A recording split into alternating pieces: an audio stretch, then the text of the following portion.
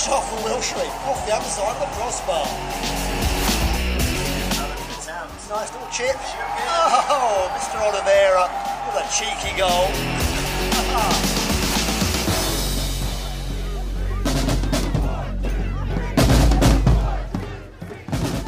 Hey everybody, welcome to the 423 Soccer Pod. This is Jim, aka Chattagooner on Twitter. And this is Todd, aka Great Footballer on Twitter. So Todd, we have just a couple of things to talk about before we throw it to our interview. It's been a little while. Have you finished all of your shopping since we're recording the Sunday before Christmas? Yes. I finished up yesterday. My wife is in the other room wrapping the gifts as we record this. So I'm very thankful for the podcast. It's getting me temporarily, at least, out of wrapping gifts. So I'm excited about that. Well, you finished early then.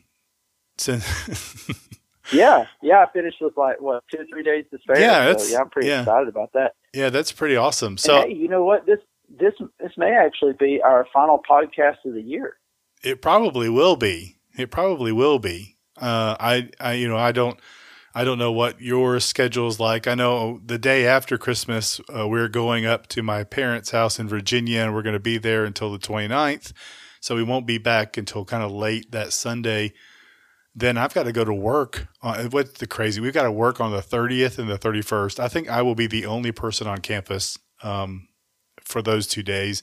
And then we get the 1st off, and then I have to go right back. So, yeah, this might be the last for everybody else out there that works in public service and or a hospital that never sleeps.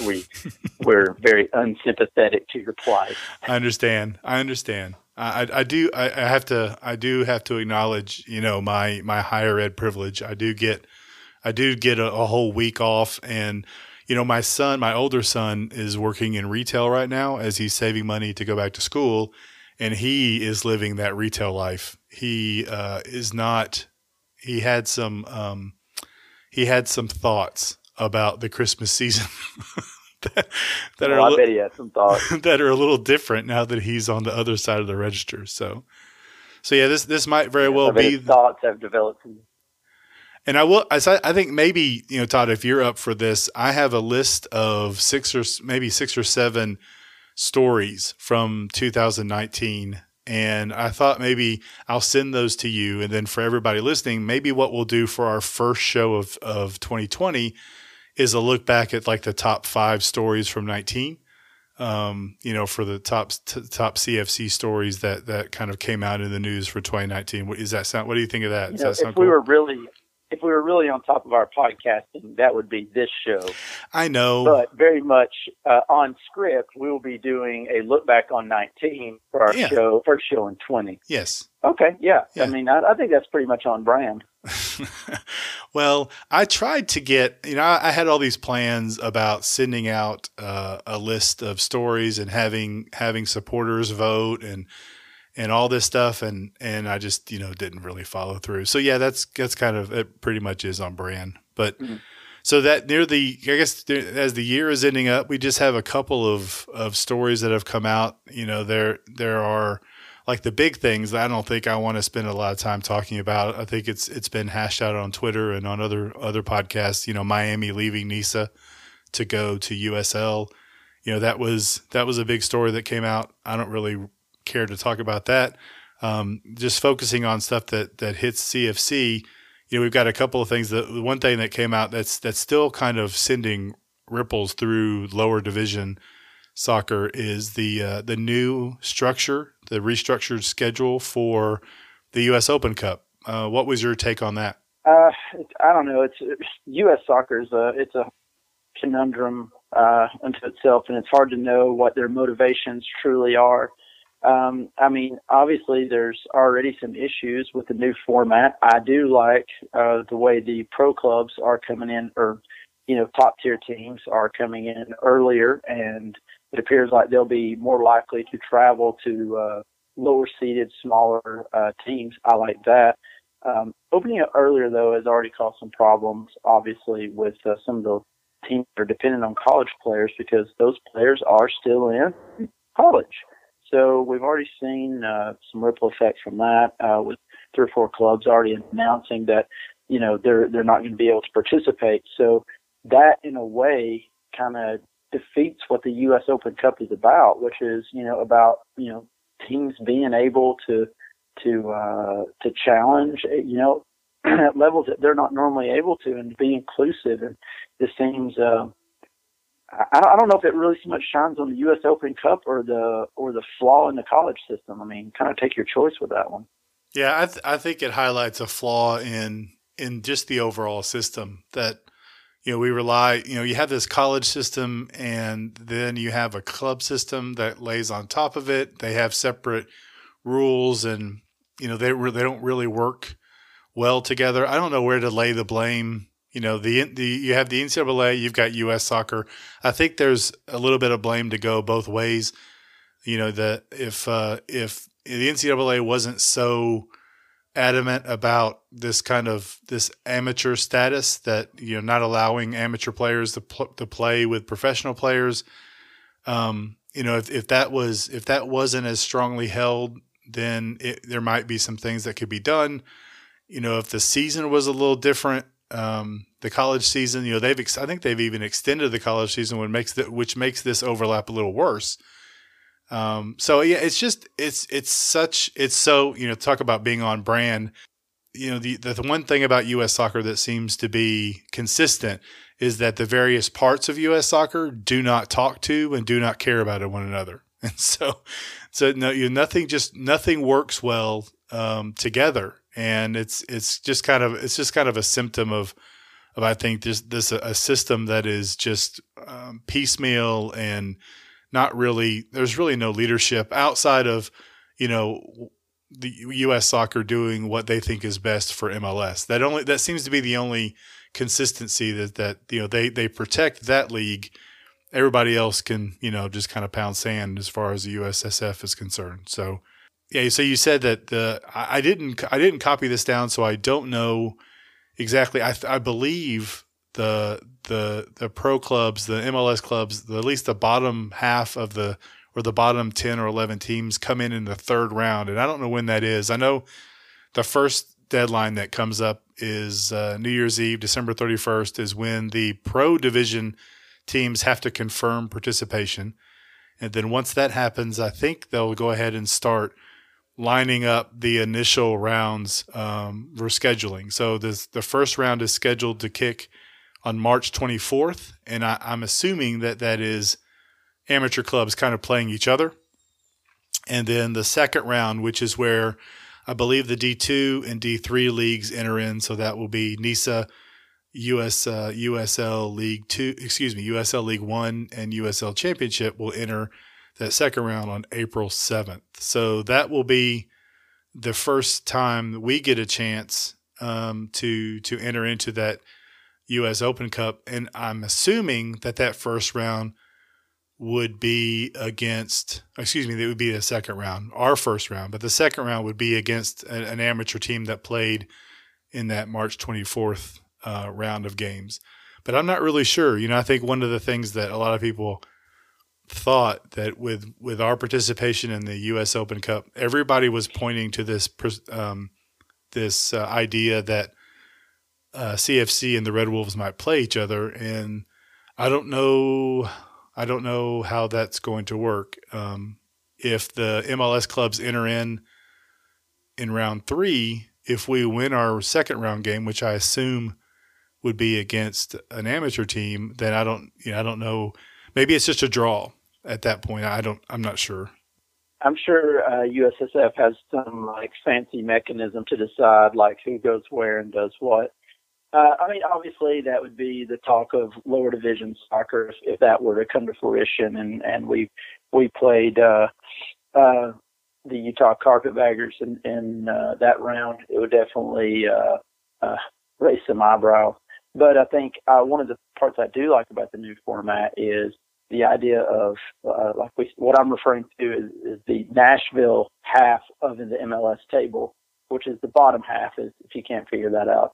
The bottom half of the table will be coming in about that time, and I think there's been much more of an impetus on those teams traveling to the smaller market or the smaller venue. which I do like. That kind of puts a little more pressure on those MLS teams. So who knows? Maybe we would get a Nashville coming to town or something like that. Really hard to know because, I mean, once again, I don't think we have all the cards to look at yet to see the possibilities. But it's fun to speculate, you know, and that's the beauty of the Open Cup in any country, is the idea that, you know, you may draw a crosstown team, or, you know, you may draw a club that's 2 levels above you playing at a higher level. So it's all part of the magic.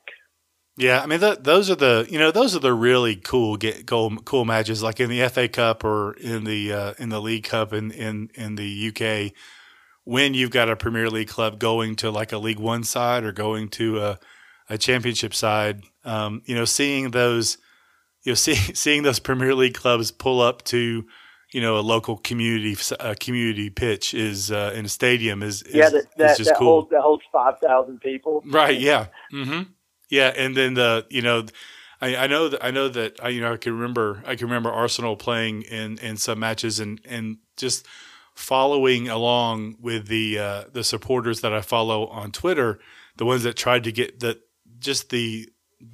excitement around the ground for a game like that for the smaller side, and then the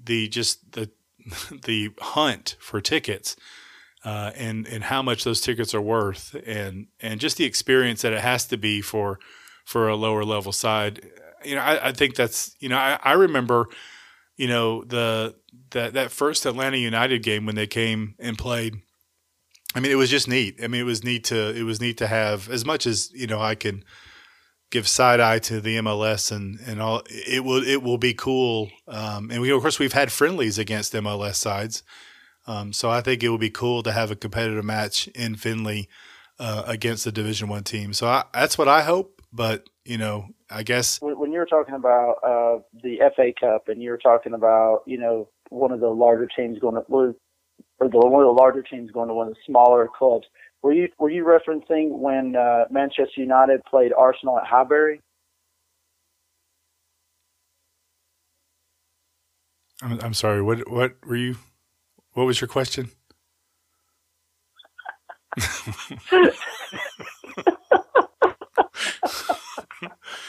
Come on, man, that was good. I don't know if anybody else. I don't know if anybody else. I think we had some technical difficulties there for a second. No, Todd, that's not what I was talking about. Anyway, it's enough of that. Was it magical to see that huge club come to Highbury and play? Okay, I'll quit. Yeah, you need to stop. Things are not going well on my side of North London right now. Even though we do have a manager. Look, man, unless you're Liverpool, there ain't much going right. Oh, for seriously, in case nobody's noticed. That is true. This is the exact kind of season. If you take Liverpool out of it, this is the exact kind of season that allowed Leicester to win a few years ago. Exactly. If Liverpool wasn't doing what they're doing. Yeah. Everybody else is mucking around. Yep. Everybody else is farting around. Back, now that we can come back off our EPL tangent. Yes. Yeah, man. The Open Cup. I mean, it's a great contest, and you know, most of us have been screaming for years. I mean, promote this thing for God's sake. Do something to make it bigger, to give it its own stage. And U.S. Soccer, they could not shoot themselves in the foot any more often and with any more accuracy if they tried. I mean, it is just a calamity of errors over the years to showcase what should be, you know, one of the great events and oldest, you know, trophies in American soccer. And I mean, to me, it's just one of the great tragedies of what is U.S. soccer. Yeah, but again, I think it's very on brand for U.S. soccer. It's just. No doubt. Yeah, I mean, everything about nobody works together. No parts of the system work with the other parts. It's this mishmash that there is no leadership outside of a group of people making sure that 30 or so, billionaires don't lose any money. So that, I mean, that's my tinfoil hat rant for tonight. So. That's really it for the news. I mean, I don't know if you have anything else We've got a really good interview with Owen Seaton, who, that I got to do. Unfortunately, Todd, you were unable to join us. And so you've got to listen to the interview. What did you think? Yeah, I thought it was a great interview. I think you flying solo, you did a great job with the interview, and Owen really kind of opens up about what his background, number one, which, my goodness, I mean, the idea that Owen is now applying all his wit at CFC just blows my mind. When you guys hear where he came from and like what his background is, the idea that he's in Chattanooga and CFC was able to secure his services is nothing short of remarkable, and really just kind of goes back to, like, he loves Chattanooga. He's been part of this town. He's friends with Tim Kelly, which I'm sure plays a big part in it. But no, he really opens up about his position at the club and what he does, which, for me, I'm like, chief marketing officer. Well, I guess you do the marketing side. But as he explains, because it is a small club, they wear a lot of hats and there's a lot of crossover. So that'll be our Dose Bros interview of the week. That'll be coming up in just a few minutes. You did want to mention the open tryouts being held by CFC on January 4th. And I've heard mixed things about open tryouts in terms of, are they worth it? Does the club charge for them? That sort of thing. Kind of what are your thoughts on open tryouts? Yeah, I don't know that. I don't think they would. I don't think we. I mean, does the club charge anybody to be able to come and try out? Right. Yeah, I don't know. I don't think we do, but I don't know. I think they're a good idea. I don't know how many players, if any players, will show up to an open tryout without the coaches already knowing who they are, and that person winning a spot on the 25-man roster. I mean, I think that's probably the chances of that happening are probably really low. But I do think if you're going to, I think it's part of being a community club is that opening your doors and allowing folks to come in and hey, just take your shot and show us what you've got. I think it would make a lot more sense, and maybe in the future if we had different layers of the club, if there was a U21, a U23, or if there were other sides, if I don't know this, they may be planning on having, kind of a practice squad. I've not heard anything about it. I don't know. I've not even asked anybody about it. Those folks would have to be local players, but that wouldn't be the worst thing in the world to have a group of people that you give some type of commitment to, that they could come to some training. They can, they can make up some of the practice teams and give Oh my goodness. I think you've had a moment of brilliance here. Yeah. You bring these guys in and, if you need them because of injury, you can sign them to short-term contracts. Yeah. And, and I think if you look in the Chattanooga area, especially if you dip down to North Georgia, you can find some talent in a pinch for sure. So I don't know. I don't know if that's there, Jim. Well, I mean, if I've thought about it, I'm sure other people have thought I'm taking that and I'm running straight to the top and I'm claiming it as my idea. Okay, that's fine.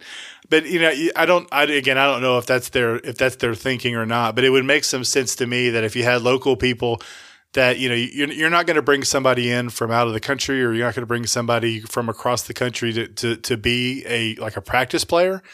But if you've got people local that come to show up, or people that could drive in for 2 or 3 training sessions a week, it makes some sense. I don't know what the rules are, the limitations are on that, but I mean, overall, I like to see open tryouts. I like to see the club doing them. I would hope that they continue. I think it makes even more sense, 3 or 4 years from now if we have an NPSL side. But, I think there are some things there are some ways you can make it work and make it meaningful. Again, I think it would be a really big story if somebody showed up to an open tryout unknown to the coaches, and they make the 25. That would be, I think that would be kind of a lead story on the website. They would want to market that kind of grassroots story. So, I'll be honest with you, there's enough hidden talent in North Georgia that whether they're playing in the local Mexican League or whether they're whether that be in Dalton, Gainesville, Calhoun, etc. I'm telling you, there's a kid out there that hasn't been scouted out and could hold down the spot. I firmly believe that. Yeah, maybe so, and I hope we find them. It's a great idea.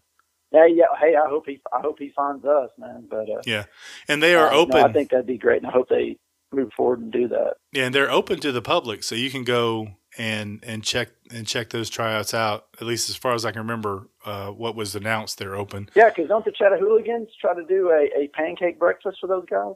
They do something, yeah, something like that. So I'm planning on. I think it's a Saturday, right? It's Saturday, January 4th. So I'm thinking, I'll probably want to go out there and take a look and see what we've got. Just because what else are you doing on January 4th that Saturday? So hopefully I won't be at work, but yeah, yeah. I don't think I'm on call that day. Let's check. Yeah, so that is really it. The only other thing that I've got, Todd, is I sent out a note on Twitter. I had an idea that, I've been thinking for a while that the music that I, the royalty-free music, excuse me, that I found online that I used that we use for our kind of opening is just it's just kind of royalty-free stuff that I found. And I thought, one of the things I will be honest, I was kind of jealous of Red in the 451 podcast. Unfortunately, rest in peace. He had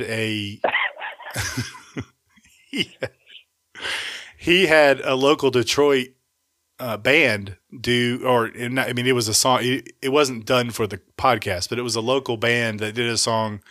It was a soccer-based song, or kind of, I think, around Detroit City.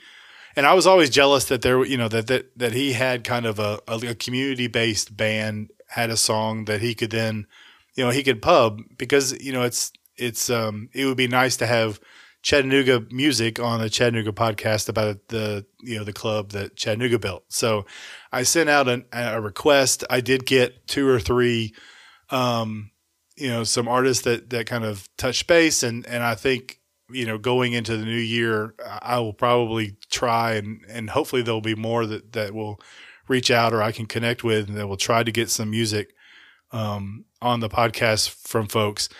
But then, and just kind of a happy happenstance, I think somebody retweeted into my timeline a song that was produced by a local music producer, and it's Summer Dregs, and the song was a song that his neighborhood, Eastlake, is one that he says, quote, is known for broken bottles, old tires, loud cars, kids yelling, and sirens.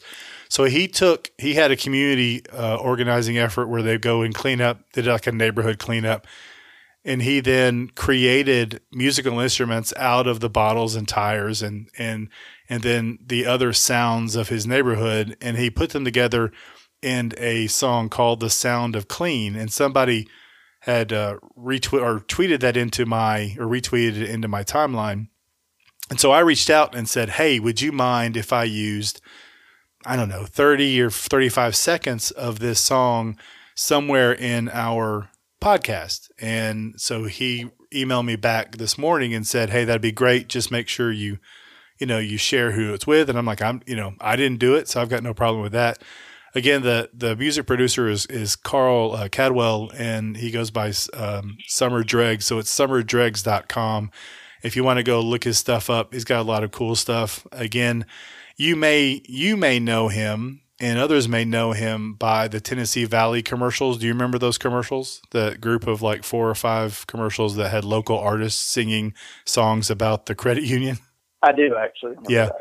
So he produced those and co-wrote 2 of the songs. And what was funny was that, one of the bands on there, that's another reason why I had this idea, is that there's a couple of local bands that that did songs for that kind of that series that I really like. And so it was all kind of a nice, happy happenstance that this all came together. And so there's a moment in the interview that I almost talk Owen into an empty tank of gas because he's in his car going home and he has to get out and fill his car up.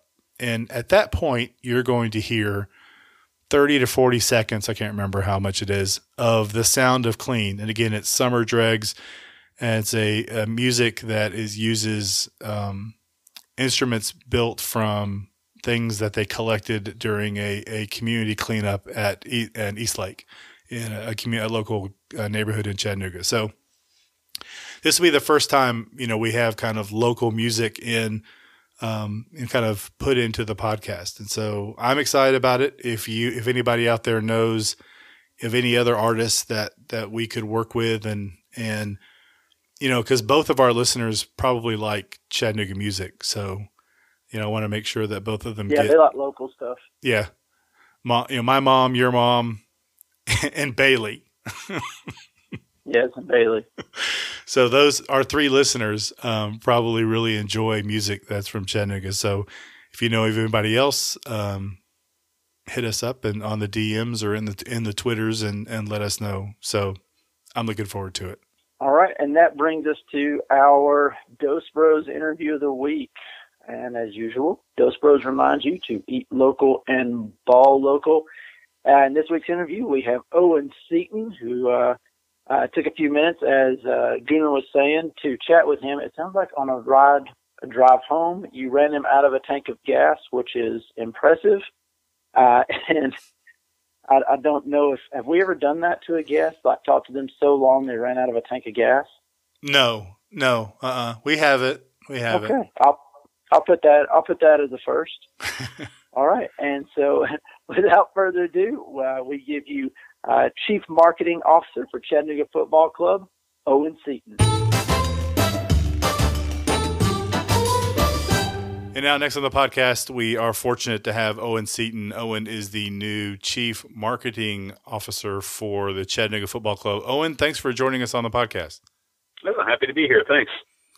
So you and I have talked a lot kind of offline, and we have, you worked at UTC for a little bit, so we have a little bit of history. We've watched some soccer games before, you with your team and mine with mine. So it was great to when I heard that you were coming back. It was really good news. What have you been doing for the past couple of years after you left UTC and before you decided to come back to Chattanooga to work for the club?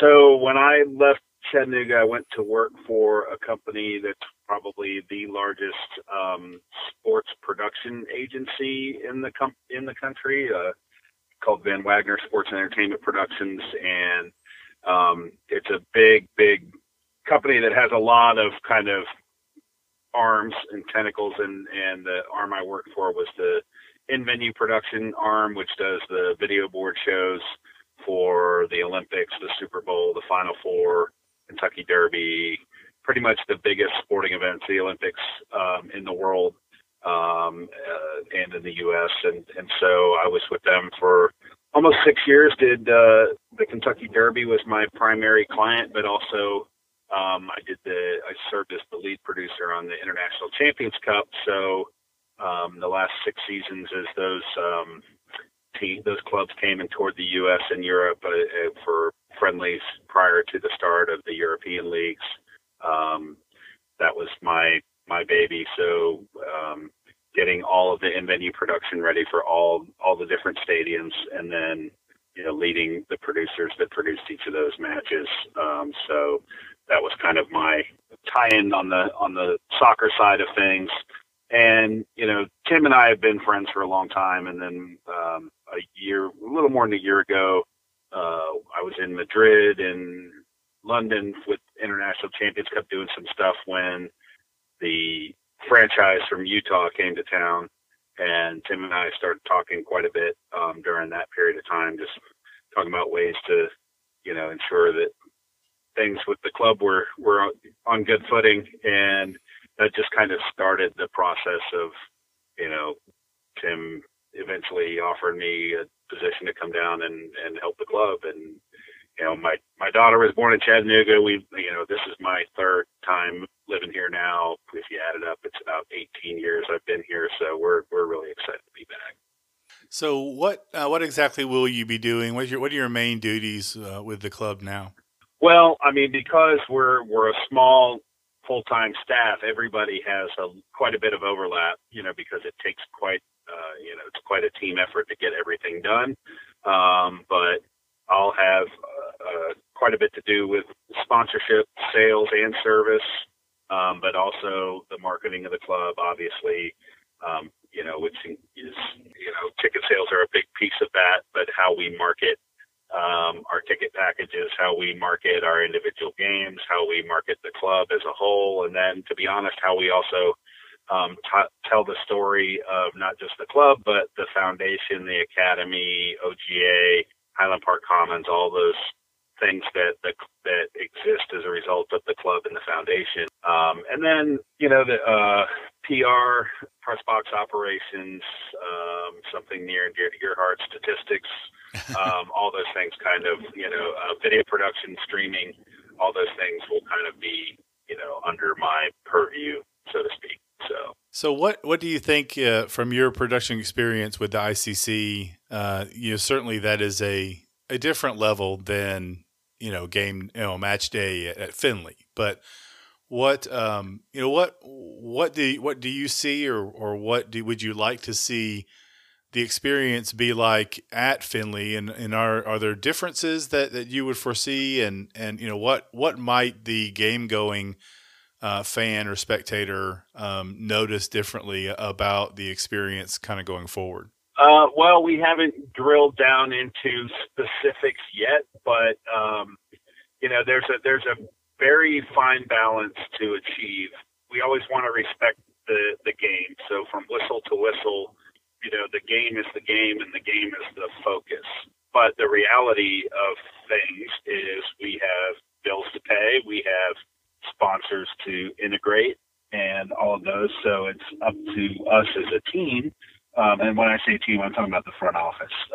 It's up to us as a team to find the best way to achieve both, which is find that happy balance between the crowd that would, if you just did nothing and rolled the ball out and played, would be content just to be there and watch, and the casual fan that maybe wants a little bit more stimulation or doesn't know any of the players and needs help identifying those things, along with sponsors and their employees that are at the games that want to see their brand next to the CFC brand. And so there's a lot of balls to juggle, and the important thing is that we do it in a way that doesn't detract from the on-field play, but in a way that helps us achieve the budget goals and things that we need to achieve as a club to continue to operate and to operate at a very high level. Well, basically, Owen, I was asking if you're going to have another T-shirt cannon. I mean, that's basically what I was asking. Right. Last week when the other podcast threw out a thing about questions when I was going to be on there, I replied with the T-shirt cannon just because I knew you were watching the Twitter feed and your head would explode. So, well, I would be shocked if there is ever a T-shirt cannon in Finley Stadium with CFCs at a CFC match. And as a Simpsons fan, I'm a Simpsons fan. You may recall Ned Flanders' wife died when she got hit by a T-shirt cannon. T-shirt shot out of a T-shirt cannon. So I have a devilish predilection to the mayhem that comes with those things. Yeah. But no, I mean, I think that goes back to what I was saying earlier about just respecting the game. Look, there are a lot of lessons that for us to learn from things like minor league baseball or some of the independent teams in different sports around the world that do what they have to do to pay the bills. But I don't foresee us, having used Carnite or, launching Tim Kelly out of a cannon, or anything along those lines to pay a bill. That's good. I'm sure Tim would appreciate hearing that.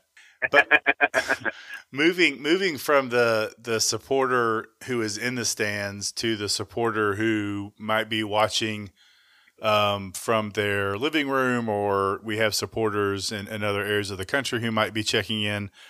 What do you see any differences, or what are the plans going for or going on for the kind of the broadcast? I know that you spent a little bit of time with the 109 guys talking about Mike Cuju, and so I think that's certainly a question that I'd like to get to. But just from a production standpoint, and what you have seen in the past, what differences might we see in that production going forward?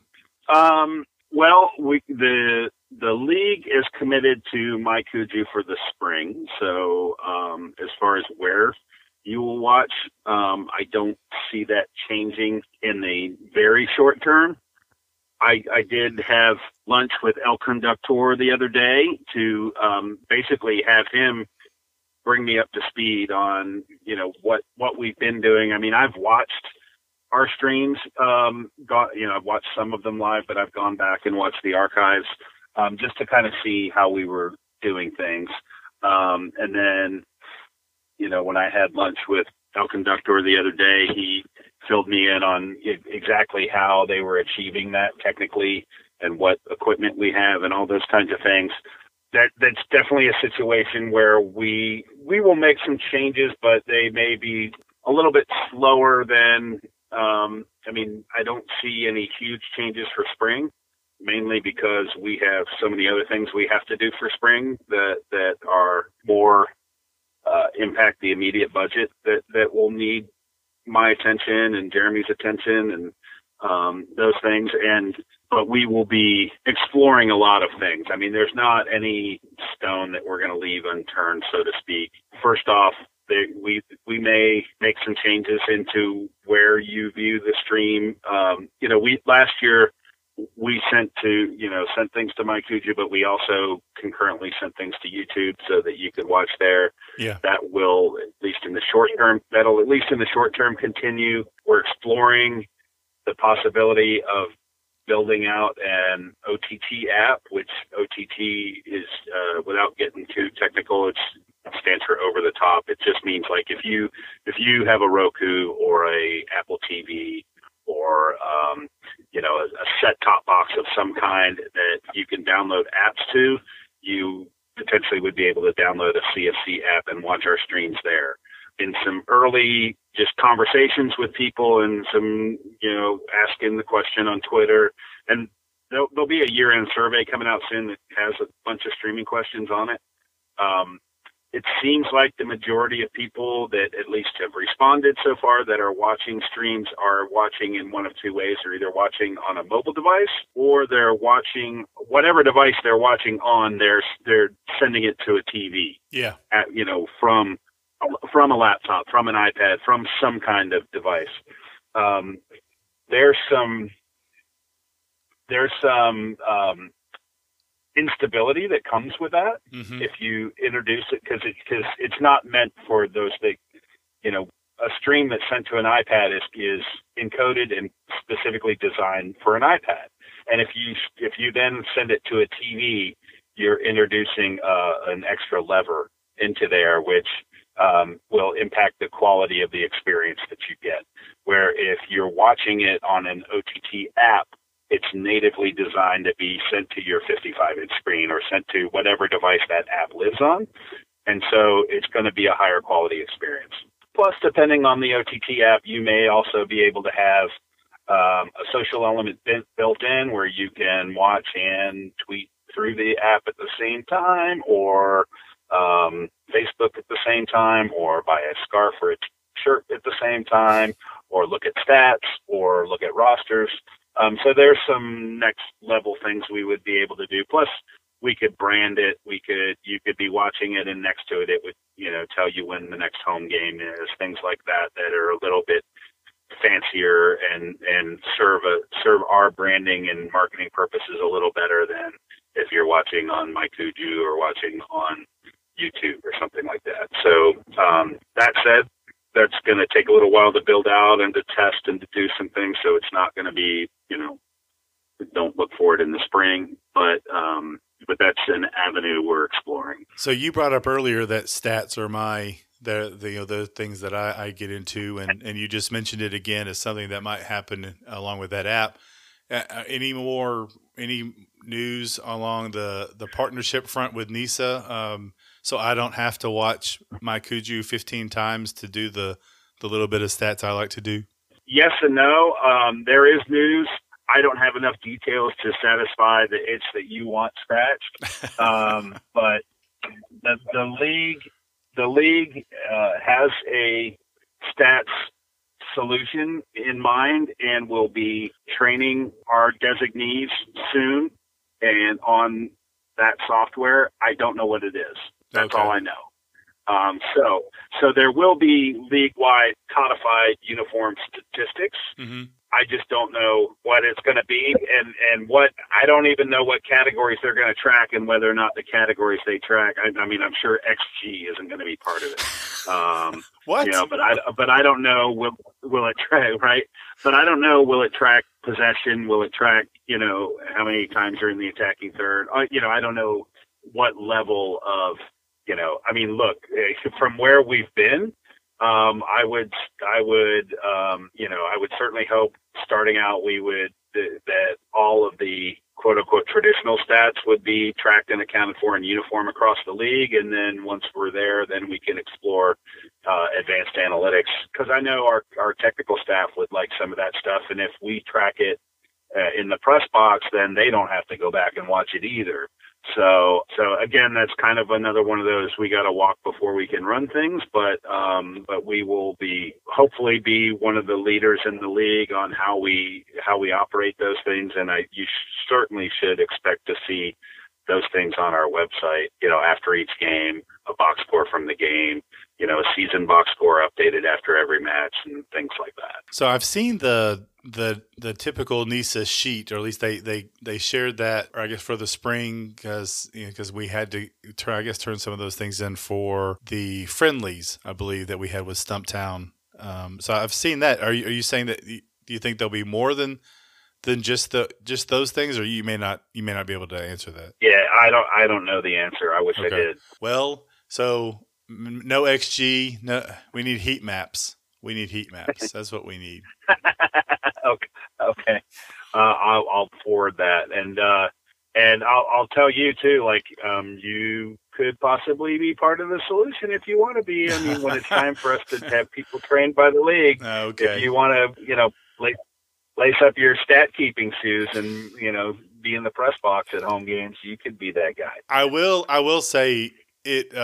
It really, the little bit that I did, with possession and I guess like ball position, and XG, the little bit I did makes me just bow down to those companies that do this and do this in real time. And I know they've got more than one, nearly 50-year-old schmuck sitting in front of a TV doing it, but still, it's yeah. I mean, that's why Opta costs what it costs, right? I mean, we used Opta for International Champions Cup, and they had 6 people at every match. Yeah, I mean, but see, even with you telling me that there's only 6, I mean, it's what you can do with 6 people and the amount of attention that it takes. I got to stop and go back and rewind. I mean, I know they can do a little bit of that too in their, with what they do, but it's really amazing. Well, and it's the only thing they do all day, every day, those guys, Yeah. So, I mean, they see a lot more things the first time than we see, stopping and rewinding. So kind of moving on to some, getting the fans to the games. We've talked a little bit about what's maybe going on at the game, but getting them there, they're going to need tickets. They're going to need passes. We did see an announcement this week for the 2020 annual passes go out. Anything you want to spotlight with those before I ask some specific questions? Sure. So, the high level takeaways obviously are, hey, we're guaranteeing this pass is good for 18 matches, which is the same number that the pass was good for last year. The key difference probably being, the jersey is not your pass. So if you want a jersey, basically you get the jersey at an extremely discounted rate when you buy it in conjunction with the season pass. And this year, for the first time, you get to choose. So you can get the home, the away, or the keeper's jersey. You're not, locked into the one jersey. So there'll be a card with, you'll get a card with a barcode on it that you scan at every entrance. And then also we're introducing the ability to, if there's a game that you're out of town, you can't make, you can exchange that for a future ticket, which means then you could bring a friend or something, or pass it along to somebody that's never been for a future game. So, and then obviously the discounts on parking and merch and all the things that come along with buying the season pass. So, and the discounted beer is back as well, obviously. So that's a key for a lot of folks, I know. Yeah. So I guess first I'll ask a little bit about this doesn't include. And I missed this the first time I read through it. It doesn't include U.S. Open Cup international friendly, so it does include maybe a friendly we might pick up against an NPSL side or somewhere, some other team, from the States, and then playoffs are not included. Is that correct? Correct. So it does. I mean, it includes all the matches that we will know about when the schedule gets released. International matches are their own animal, and they're very costly because there are a lot of guarantees that you have to financial guarantees that you have to make to the international sides to get them to come, whether it's travel, hotels, a lot of times a piece of the gate, and we've taken some really big swings on the international sides in the last couple of years where it's not like we're getting some fourth division, club coming in. We're getting some pretty big sides coming over here. And those guarantees are hefty. And as a result, the pricing model, just if we include it in a season pass that is already, discounted, over the per game ticket, then it's really, really hard to, make the numbers work. And so that just didn't, there was just no fiduciary way to, responsible way to keep those included in the season pass. U.S. Open Cup, there's just no guarantee we're even going to get a home game. So, the things that the unknown pieces of the schedule are not included in the season pass, but you're guaranteed the same number of home games that you got last year. And that is from spring to all the way to fall. So it's anything that happens this year, this calendar year of 2020. In the calendar year of 2020. Yeah. So, I mean, and so we did get the question too about, the NISA schedule is going to run fall to spring. Yes, it is. And we kind of had this, little bit of weirdness with this spring schedule. And so it just didn't make sense to introduce, we felt in the end, a kind of 18-month season pass that included the full-on NISA schedule. And yes, you'll have to renew in the middle of the NISA season at the end, at this time next year. But that we'll eventually get it synced up to where, you're probably the way we're going to land is, this time next year, if you're a season pass holder and you want to extend just get to the end of the NISA season, there'll be a small upgrade to get it to there, and then get everybody on the cycle of buying, in the summertime, renewing in the summertime. But from a budget perspective, most people were used to buying this time of year.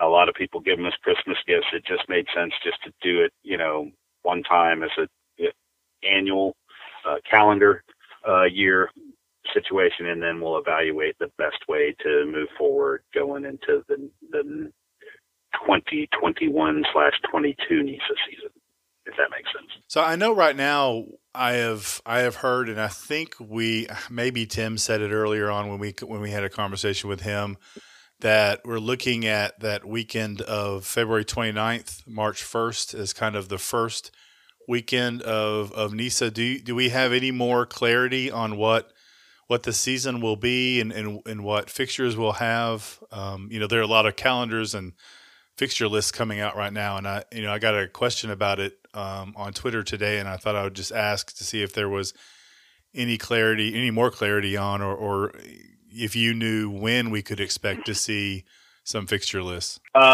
Yes. So what you heard from Tim is correct. I can tell you we will open the season on the road because the marathon is at Findlay that weekend. Oh, okay.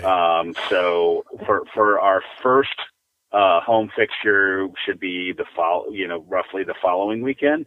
So we're looking, potentially that weekend of I can't remember what the date of the Saturday is, but I think it's roughly the 14th or so of March, somewhere there. Outside of that, do you know anything else more about that? The fixture list going through the spring. No details, but I think you should look for a schedule release in mid-January ish. Okay.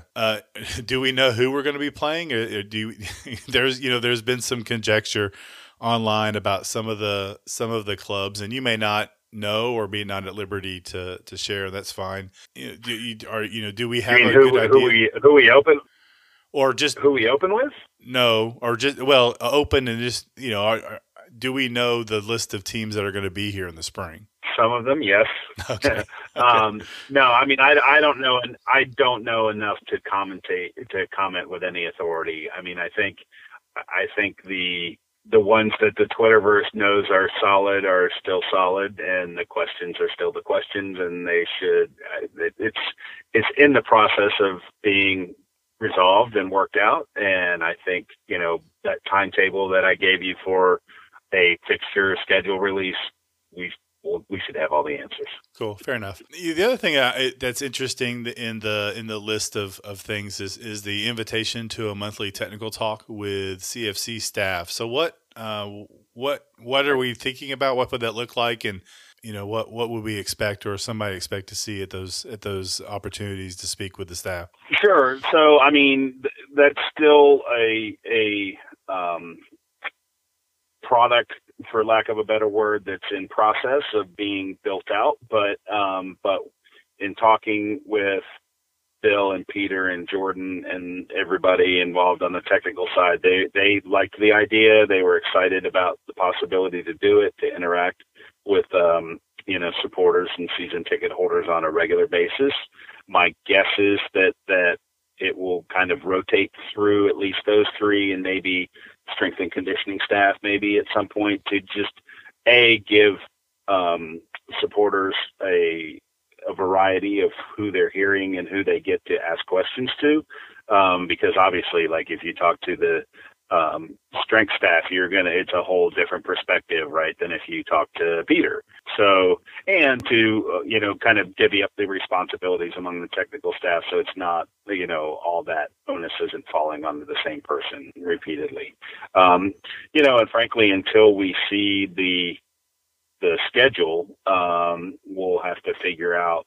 It's way too early for us to say this is going to be something like the third Tuesday of every month or something like that, just because we, especially with some of the West Coast travel that we'll be doing, we don't know what that's going to look like, but we'll publish a schedule of those as quickly as we can, so that people can, schedule their times around it.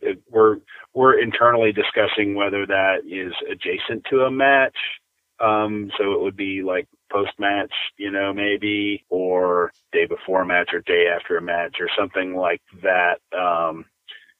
So obviously we want to make sure our technical staff has the time that they need to prepare, for next matches and all those things. And we'll kind of defer to them about where in the schedule that, it fits best. But we're looking forward to it. We think it's something that kind of will help our fans of all stripes, whether they're new to the game or whether they're, a very seasoned, savvy soccer, viewer, that there'll be a little bit of something for everyone. So we definitely, want to make sure that this is something that we do and we do well. So you mentioned their West Coast matches. So I think I'd heard somewhere that this will be basically we'll be doing home and aways with everybody in NISA. It's not really an East-West split like the fall showcase was. Is that correct? Yes. It's one of the takeaways from the league meetings is that everybody was very firmly in favor of a single table. And in order to have a single table, you have to play round robin, Yeah. I mean, there's really no other way to do it. Okay, that's cool. The other thing that I know that David was excited about was offering some youth tickets, that you kind of a youth package. This is separate from the academy players. Is that right, or is this a replacement for the academy? No, it's separate. So academy players still will get in for free as part of their membership as an academy member. But no. So this is for people whose maybe kids don't play or for whatever reason aren't academy players but want to want to go to the matches. So we'll have the youth, and it just like the adult pass, you can do it with or without the jersey. So it's just you get the deep discount on the jersey if you decide that's the route you want to go. I think that's cool. It's it's for my kids they are not eligible for the youth pass, but it's really they aged out. Yeah, they've aged out, and my younger one just aged out of the academy, so I think he's got his jersey from this year, but this will be the last year he'll be able to squeeze into to the matches using his CFC jersey. So we've crossed a mark here in our lives that now we're gonna have to pay full price for. Well, they're gonna have to pay full price. Not us.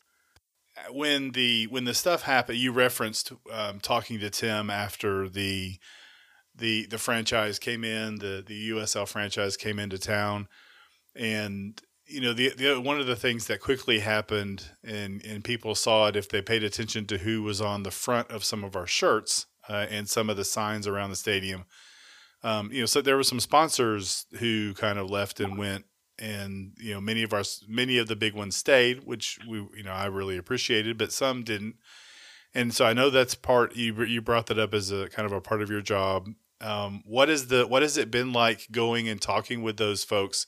And I know this is like your third week, I think, back on the job, something like that. So you may have not gotten a lot of chance to do this, but what when you walk in the door, what's the response been now that CFC has taken the jump to become a different type of club? So the response has been super positive, overwhelmingly positive. We the sponsorship piece has been something that we've been very aggressive on the last month or so, since kind of Jeremy and I got to town full time. We've got 3 of us that are out banging on doors literally every day, starting with renewals. But, for one, there are a handful, and, anybody who follows along probably could name who they are, that have been with us for a long time and are always going to kind of be with us. And they believe in what we believe in, and they're a big part of why the club is in, the shape that it's in, and, the VWs of the world and the EPBs and Chai Memorial Center for Sports Med, those guys, Coca-Cola. We're in talks with them about renewals all the time. I mean, that's just kind of an ongoing thing in our business all the time. You're always talking with them about ways to grow, not just grow our partnership with them, but to help them do well, because if we help them do well and they know that our supporters are supporting their business, then obviously it's good for everybody, and the sponsorship pays dividends, so to speak. But we're also, opening a lot of new doors, going back to people that, years ago had sponsored and dropped off for whatever reason. The city is growing so fast, and so not just even the city, like from a population standpoint, but business of our city is growing to the point where there's more community-based businesses that are thriving than probably at any time in a long time. So Jeremy and I sat down with one today and had a very, very productive meeting. And I think you're going to see something super cool in the spring season that I can't quite talk about, but it's going to be really exciting. Something that our club has never really done before that is going to be kind of next level that our fans can really, really enjoy. So we've got, this is a big part of what we're doing right now. To be honest, it's, the sponsorship piece, along with season ticket sales, but I mean, the sponsorship piece is our biggest priority right now because of just the way that marketing budgets happen. Decisions are being made now with marketing dollars for 2020. And if we're, still out banging on doors in March and April, people are going to be like, I already committed my budget somewhere else. So come back to me next year. So we're super aggressive and continuing to be, as we can. We have a super aggressive ticket sales goal and a super aggressive sponsorship goal that, frankly, it's going to be quite a bit more expensive to operate the club this year with the travel and the payroll and all the new things that come along with this move. But a big part of the reason that we're getting such a good reaction when we go knock on these doors and go call on the business community, a lot of it has to do with the supporter ownership campaign. I mean, that was such big news, in not just in town, but all over the country about, the only real American soccer club or sports franchise, doing it the way we did it. I mean, the Packers have fan ownership, but it's really kind of closed because it's, people are inheriting those shares. There aren't any more of them. They've been around for forever.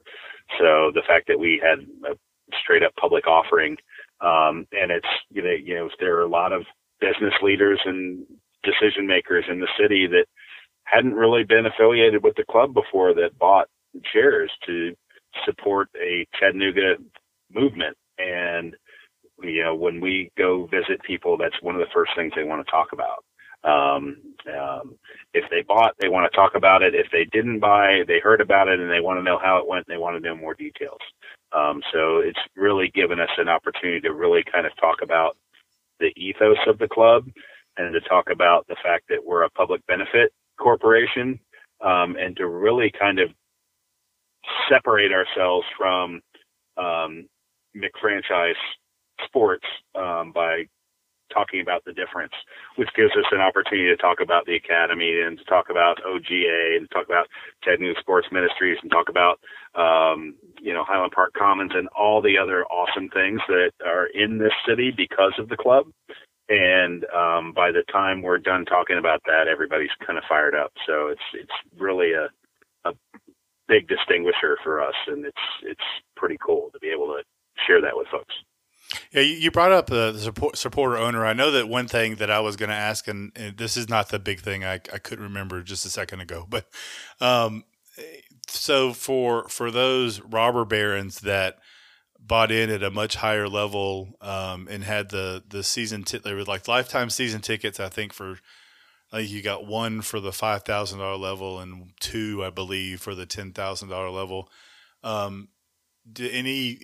For those folks, any idea when they will be that they will know when, or how does that work with the new season ticket packages?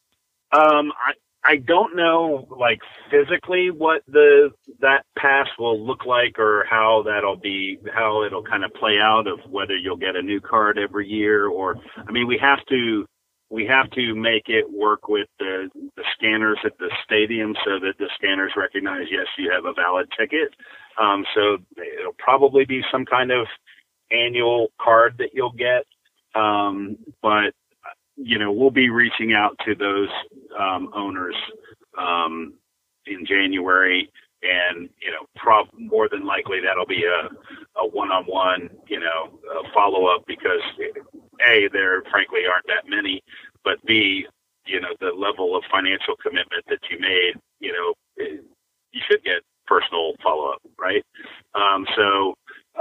We're working through that plan right now. We know, and we've had a couple reach out and ask that question, and we have basically communicated, hey, look, we know that this is an obligation we have to you, and we're happy to fulfill it. We're just working through kind of the details of the best way to get you something that works, so that the first match of the season, you're not standing there and the usher's trying to scan you in. You can't get in the building. So I did remember what I was going to ask. I knew that if I just sat here long enough, my old brain would bring it up. Any timeline on like a jersey reveal or a jersey reveal party? I know that when David talked to us, the group had kind of narrowed it down to one or two or three. I can't remember what he said. And the choice was going to be made, I believe he said soon. So any idea about when that jersey reveal might be? No. Yeah, only because they're just soon. But soon is like, it's like when you're on vacation with a 6-year-old in the back. Are we there yet? You know, kind of thing. So just to give you an indication of kind of what is holding this up, or just the logistics involved. So we changed kit manufacturers. We are still waiting from them on some samples. It's been slightly complicated by the fact that they're moving a lot of things from Europe to Boston, where they're headquartered, to help fulfill that. And then obviously you throw in the holidays, it kind of slows things down a little bit. We are also tying off a few renewals on the sponsors that appear on the kit every year that have to be tied off before we can go into production. So, and we would much rather reveal the actual jersey than like a cardboard, rendering of it. So, all that said, we are very hopeful to have that tied off quickly after the holidays and be able to get some produced so that we can have that for you. Because, and just looking at it from like a pure marketing standpoint too, like all of these kind of things that fans want to see, we want to give you this time of year, because there's no games being played. There's not a whole lot of news to keep us kind of into your forefront of your mind. And if we can announce a jersey party, or we can show you what the jersey looks like, or we can, announce a player signing or something like that, that's ways for us to be in the news, be in the forefront for you to think about. So we want these things to happen probably more than you do. But they happen when logistics allow them to happen sometimes. Well, you gave me my segue, because you said it. I didn't have to bring it up. since you are in also the PR. Yeah. So I'll give you, it's the same answer as with the jersey. I mean, as soon as we have something to talk about, we'll have something to talk about. So the NISA uniform contract just kind of finally got approved and signed off on. And so those are in the process of being given to people that we know we want to sign, and that are scattered to the four winds and are gone for holidays and things as well. So I think in the early January, you'll start to see the first of player signings. And do you know anything about squad size? I mean, this not really your area of the club, but are we looking at? No. Yeah. Okay. All right. Yeah, I don't know anything. And I'm going to have to, you're going to have to push pause. I have to pump some gas. I'm literally sitting here idling, about to run out of gas. So I'll be right back to you.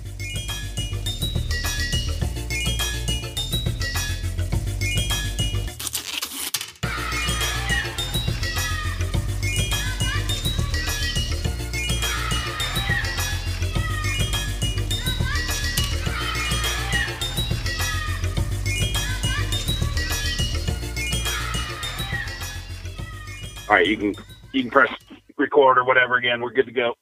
Oh, it's been recording the whole time. I just won't use it. I just yeah. won't Well, yet. I mean, go ahead. Go ahead with the next thing. We're ready to go. So, okay. The attendance is what I wanted to talk about a little bit earlier. Somebody asked me today, and several people have asked me about, the fall season and what, if anything, did CFC learn from that fall season? And we went over this in the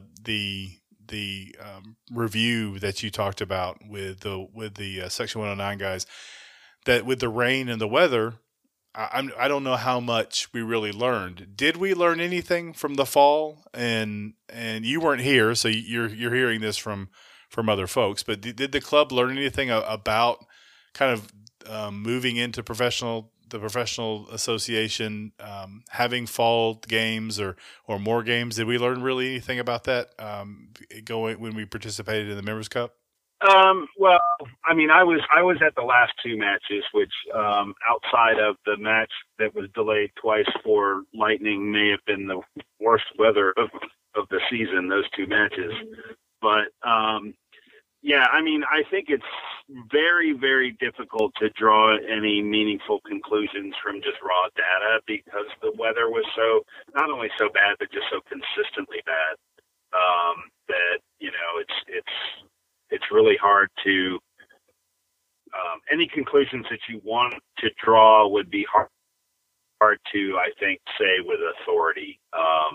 I think it's almost like a Rorschach test. If you have an opinion that you're looking for confirmation for, you'll find it either way.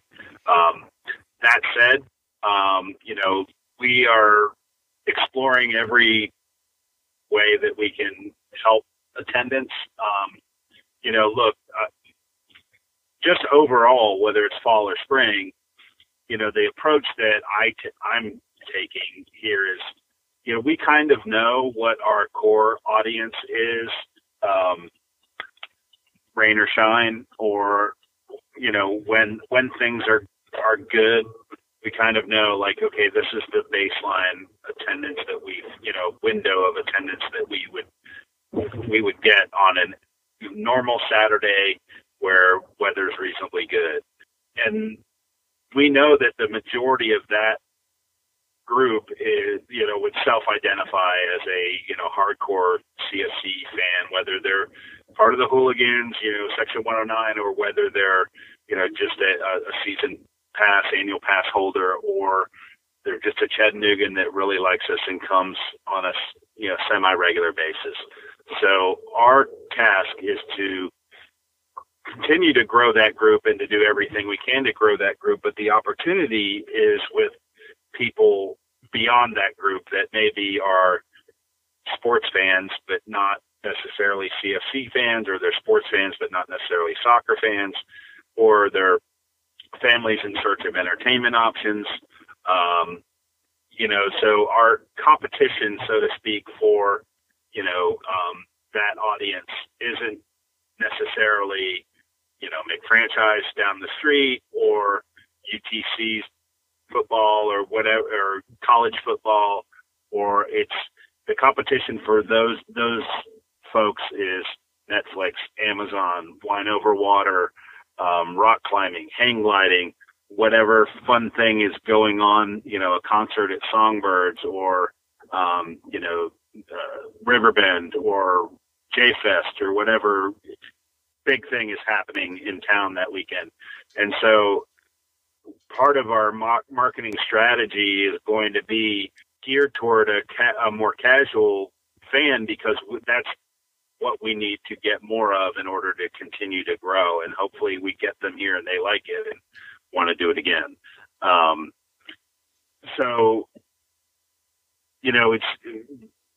It's a big part of that is making sure that when it's Thursday or Friday and people are talking about, what are we going to do this weekend? And they rattle off the things that they know are happening in town that weekend that they may want to do, that we're in that conversation, that we're in that top one or two or three things that they would throw out. It's not just, hey, let's go to Clyde's and have a few beers and, go to Southside Social and play some games or throw some axes or whatever. But it's, hey, CFC is here. Let's make sure we go to the CFC game, and then we can go do those other things off of the CFC game. So, it's a lot of our marketing in the past has been to the,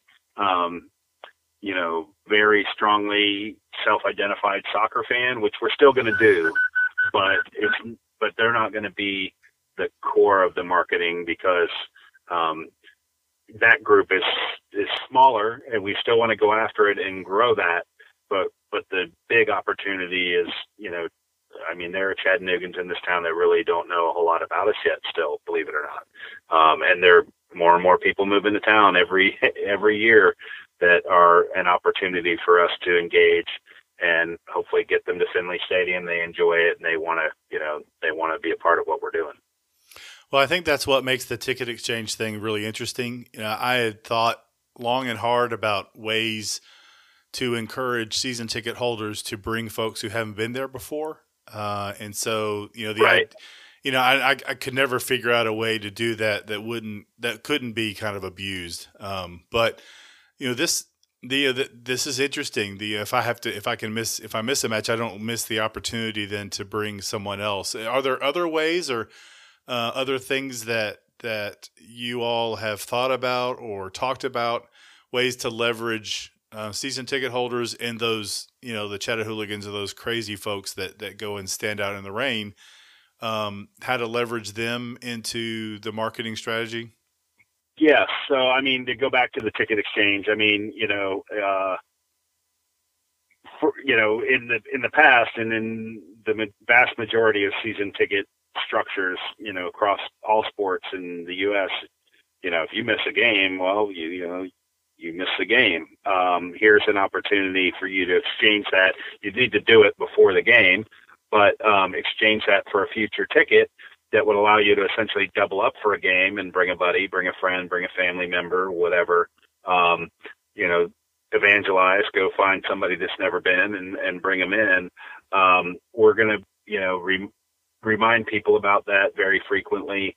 We'll roll out some programs where, if you want to donate tickets to the foundation to give to kids in the area that can't afford them or families that can't afford them to come to a game, we'll probably do some stuff with Vet Ticks, which is a charity that people can donate tickets to bring veterans to games. Especially wounded veterans, so we'll have other opportunities. We're going to be talking with supporter owners that live outside of the Chattanooga market that, some of them are international and they're never going to make it here for a game and, maybe give them an opportunity to buy season passes and donate them back. So there are a lot of things like that we're working on, we're exploring and we're excited to roll out, but, we'll get season passes going and kind of get some momentum there and then roll that stuff out later. Well, it's been great to talk with you. I can't think of really anything else unless you've got some stuff that you feel like the club wants to get out there to, both of our listeners. No, I think it would boil down to, kind of some of the themes we've already touched on, but buy your season pass. It's never going to be cheaper than buying it now. And if you buy it now, you can get a, extremely discounted jersey. If you'd like a jersey and they do make great holiday gifts. If you break it down by the dollar, you're saving about $5 a game. If you buy a season pass over buying individually at the per game ticket price. Or those of you that already have season passes, find a friend who doesn't and talk to them. Tell them what a great time you're having. Invite them to be a part of your group. If you've got a regular squad of friends you go to games with, even if you're not in Section 109, invite them to be a part of your group and engage them and involve them. And then, I'm going to make a point. I know Jeremy will too, but you make a point to try to be at as many, hooligan meetups and group meetups and functions in the off season to meet fans and talk to fans and listen to their ideas. If you have a great idea that you haven't heard us talk about, or something you've always felt like the club should do that we don't do, call me, email me, send a carrier pigeon, send me a tweet, or grab me at one of these meetups and pull me aside and bend my ear. We're happy to listen. We don't own all the good ideas. Good ideas can come from anywhere. So we're anxious to listen to what our supporters and then our supporter owners have to say. Yeah, I would love to find or come up with different ways of having or rewarding folks for bringing new people to the into the group, and in Right. some way of recognizing someone. And I don't know how you do this. People smarter than me are gonna have to figure that out. But how to reward folks for bringing new people in, and then recognizing those new folks when they come. I don't know if that's you go by the merch booth, and if this is your first game, there's a first match package that you can pick up. I don't know how you prove that somebody's first game. So, but Right. those little things, because I do think that's that's where I need to challenge myself to do better, is to go out and find folks who I know who haven't been yet, and bring them in and show them what CFC is and what it can be, and the community that it is.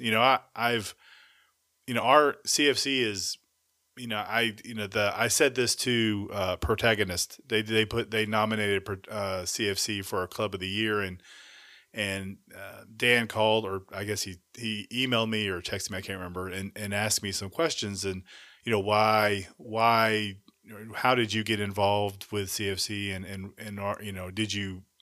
are you buying, or did I contribute to the supporter owner campaign? And I was like, absolutely, I did. I mean, it's CFC has become kind of our friend group. The two are both of our boys went through the academy, but the other folks that we know largely are from the Chattanooga soccer community. And so I need to challenge myself to kind of get out there and bring more folks, share the CFC gospel, I guess, if you want to put it that way, and do a little discipleship. So if there are any other ways to incentivize that, I think it would be really cool.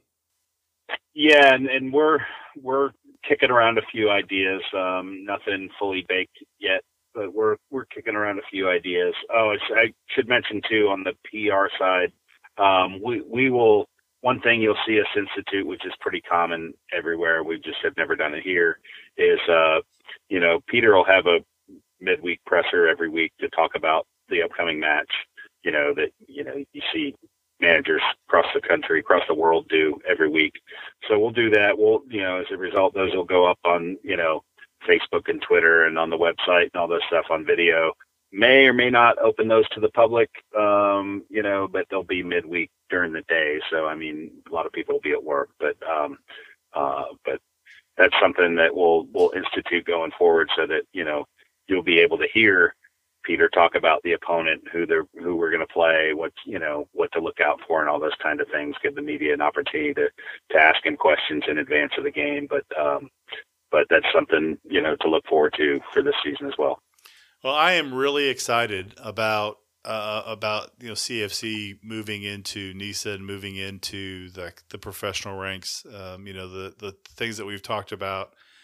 It just remind me that it's going to be it'll be a fun ride. It's going to be a little bit of a ride, I imagine, but it should be a fun one. And again, I really appreciate you coming on, and I know this is really like the last weekend before Christmas. There's a lot of other stuff you could be doing than sitting and talking to me about this stuff. So I really appreciate it. It's great to have you back in Chattanooga. We need to get together and watch a soccer match again. Hopefully not the North London Derby. I don't know if I want to do that right now, but well, I mean, there have been points this season that my North London club has been unwatchable. Thankfully, they've seemingly have turned the corner a little bit. But if I wasn't going to be out of town for the holidays, I'd say let's find some Boxing Day matches to watch. But I'll be gone. But maybe the next Champions cup round, we'll have to get together and I don't find know. a match to watch. I don't know what the Champions League. I don't know what that is. What is that? Yeah, it's been a minute since your club's been in it, but I know you're used to those. You're used to those Wednesday matches in Uzbekistan, but in the snow. But yes, yeah. But so it's the thing that gets your club a midweek holiday. Stop. Stop. But no, it's okay. It's very rare that I've been able to poke fun at the other club in North London. So I should get it in while I can, because the table will turn before long, I'm sure. So. Well, from your thank you. It's good talking to you. Yeah. And if I don't see you or talk to you, I hope you have a good Christmas and a good New Year. I know you're traveling for the holidays, so safe travels to you and your family. And I'm sure we'll be talking again fairly soon. We've got a lot of stuff, coming up hopefully at the beginning of the year, with new players and all the other stuff that comes with a late February, early March start. So it's going to be interesting. It'll be here before we know it. Yeah. And like I said, if anybody has any thoughts to share or ideas, you can find me on Twitter at CFC_CMO is the work account, and you can get me there. My DMs are open. You can send me all of the hate mail or ideas or why don't we that you want to send, and I'll answer as best I can. And again, thanks for Owen spending some time with me, and thanks to Dose Bros for sponsoring the podcast and allowing us to do this and bring you some really cool interviews. Todd, I don't know if anything he said you feel like you want to talk about. I know that the one thing I appreciated was, talking a little bit about the ticket exchange and the club's understanding that there's a core group of people that are going to come to games pretty much no matter what. That they want to grow that core group, but they realize that the bigger area of growth is the casual fan, and anything that could bring in those folks and allow season ticket holders to kind of bring those people in at a really low cost, I think is beneficial. Yeah, I think they're putting their heads in there and trying to come up with some creative things to do as far as ticketing, and I think that's great. I think you kind of got to do everything you can to do that, and it's right. It really is the casual fan that you're trying to grow, because as some of the worst weather we've ever seen at Finley and this year, you look right down there in 109 and you still see people just singing and dancing in the rain. I'm pretty sure we can chalk those people. They're going to be there, come the proverbial hell or high water. So going after those casuals is going to be huge. And like you said, amazingly enough, there's still people in our very in our community that don't know about CFC and what they do, or they may have heard of it but they've never experienced it, and those are the people that they really need to go for. So yeah, it was good to hear. And by the way, I like how he invited you to come and help out with the stats. But I like how he apparently doesn't know that we're already a big thing and we already go to the press box, because he's like, we can bring you up to the press box. And I'm like, we're already in the press box, baby. Like that's not doing anything for us. We're already big time. Yeah, but I am excited about, although I don't know how excited I am. He talked about that NISA will have a kind of core set of statistics, and I've seen the stat sheet that at least they were using in the spring. And if that's the core set, then it's your basic box score stuff. So it's, assists, shots, that kind of thing. Well, let's be fair. That's a lot better than what we've had over the past year. So I'm excited about, if we can get a solid stat, box coming out, that would be great. XG stuff aside, just having shots on goal and that sort of thing. And that would be great. But no, I thought it was a really good interview though. Yeah. It will save me some time going back and having to watch it back on my Kuju 3 or 4 times to get some of that stuff. But okay, so yes, it will save you some time. and it will save our listeners and Lord, the Times Free Press from actually having to ask us what the stats were for the game. Yeah. You know what? That makes me doubt anything. I love the Times Free Press. Okay, I'll just tell you, I'm a fan. But it makes me question everything when they're depending on me to give them the stats. Like, where is the journalistic integrity when they're asking me? Yeah. There's a big asterisk when they're using 423 soccer, statistics. There needs to be some asterisks beside those numbers. But hey, I'm all for it. But I really, really would like some, something a little bit deeper than just those things. And so I will still be doing what I did in the past, but I won't have to count some things because they'll be.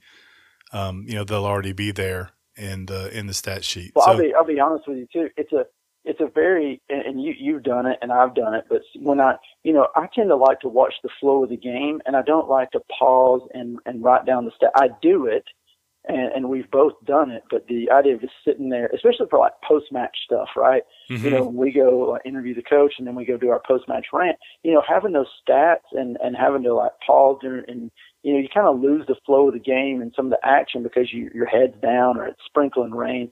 So, yeah, I will welcome any sort of stats that they do that I can just look at the end of the game or at halftime. So I'm not going to belabor that too much longer. I'm happy for stats. Yes, stats good. Stats are good. I mean, the other, I wish there was, I brought this up to him, getting back to kind of the providing tickets or providing opportunities for the casual fan to come. I wish there was a way that we could incentivize and kind of encourage season ticket holders to bring folks who haven't been before. I told them just creating some type of first time package that if you're bringing somebody in who's not been to a game before, they can go and see Dave at the merch booth and get I don't know what it is, a koozie or something that, that has the CFC logo on it and it's, first timer or something like that. Yeah, that's great. And, last year I said the same thing, like, the owners like this past season, you get to bring like, one person one time, on the house, just to do anything to try to get more eyes in the stadium and that sort of thing. So yeah, you're thinking just like I am and probably just like they are, to be honest. Yeah. Maybe that the new person can get a seat cushion. That would literally put butts in seats. Yeah, it would. But I don't have a soundboard. So soundboard. Oh, yeah. No, we know where that's in the dungeon. Yeah, that's in the lair. So yeah, the 109 sound dungeon. Well, man, this is probably it for the year. Yeah, right? Yeah. Again, I would like to thank everybody who has listened, who has shared this, who who has reached out to us on Twitter or saw us at a match or saw us at Chattanooga Brewing afterwards. It's been really cool. Todd, it was like in June when I sent this random email or random tweet out, just saying, has anybody else thought about this? And I can't remember if you responded or it was a DM. And we I think we met at halftime of a match. I don't even remember what match it was. And, now it was raining. It was, yes, it was. It was an MPSL match. So I don't know. It wasn't that should narrow it down. Yeah, it should, but I don't remember. It was in June. Now I don't know, about almost 40 recordings later, I just want to thank you for reaching out and thank you for being the other person, the voice, somebody who can keep me honest. And, it's been good to know you because we really didn't know each other when we met at that halftime. So it's been really cool to get to know you. It's been cool to get to know some of the other folks with the club, and it's just been a cool year. I'll remember a lot about this year, and the podcast has been a real source of joy for me.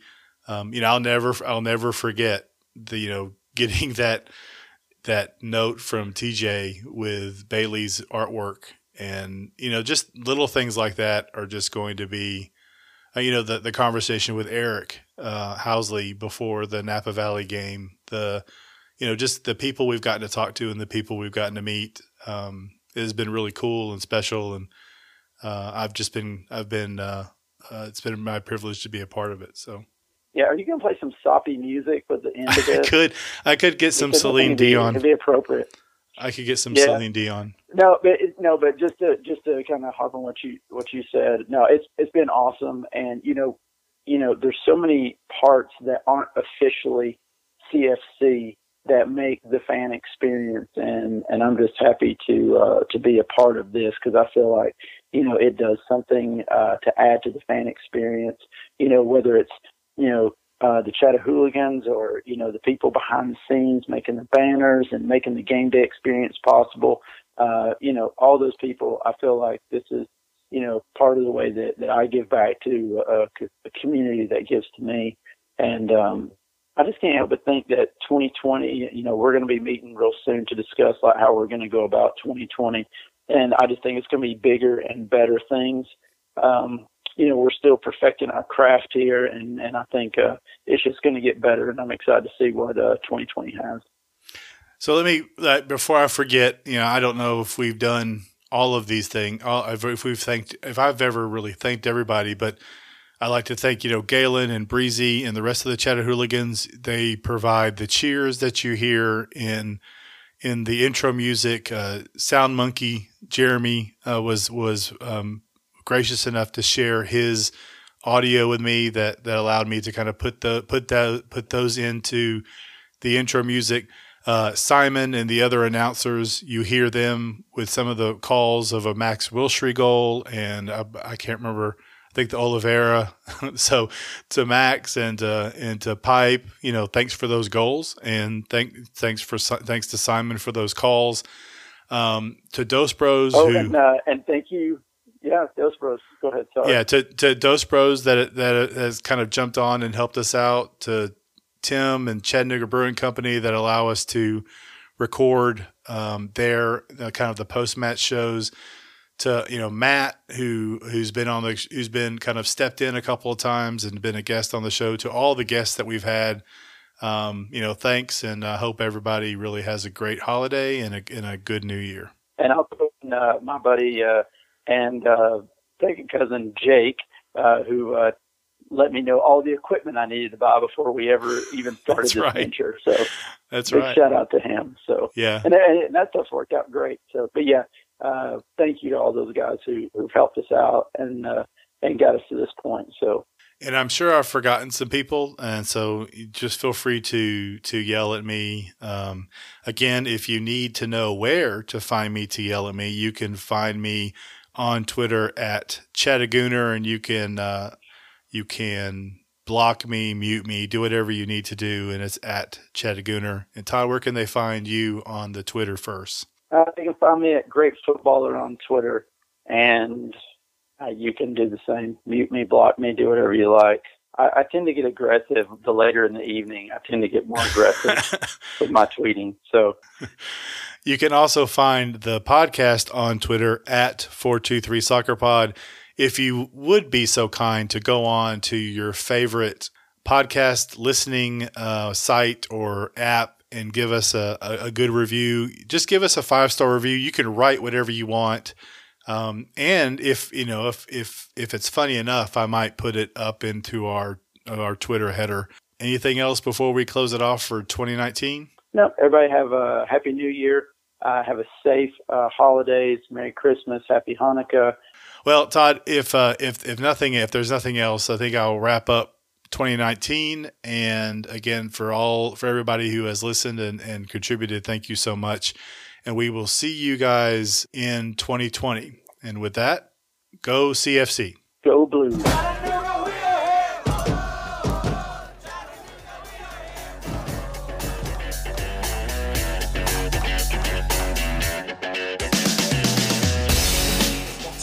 Oh, and it's gone. Oh, got it. What a shot from Wilshere. Off the other side of the crossbar. Nice little chip. Oh, Oliveira with a cheeky goal.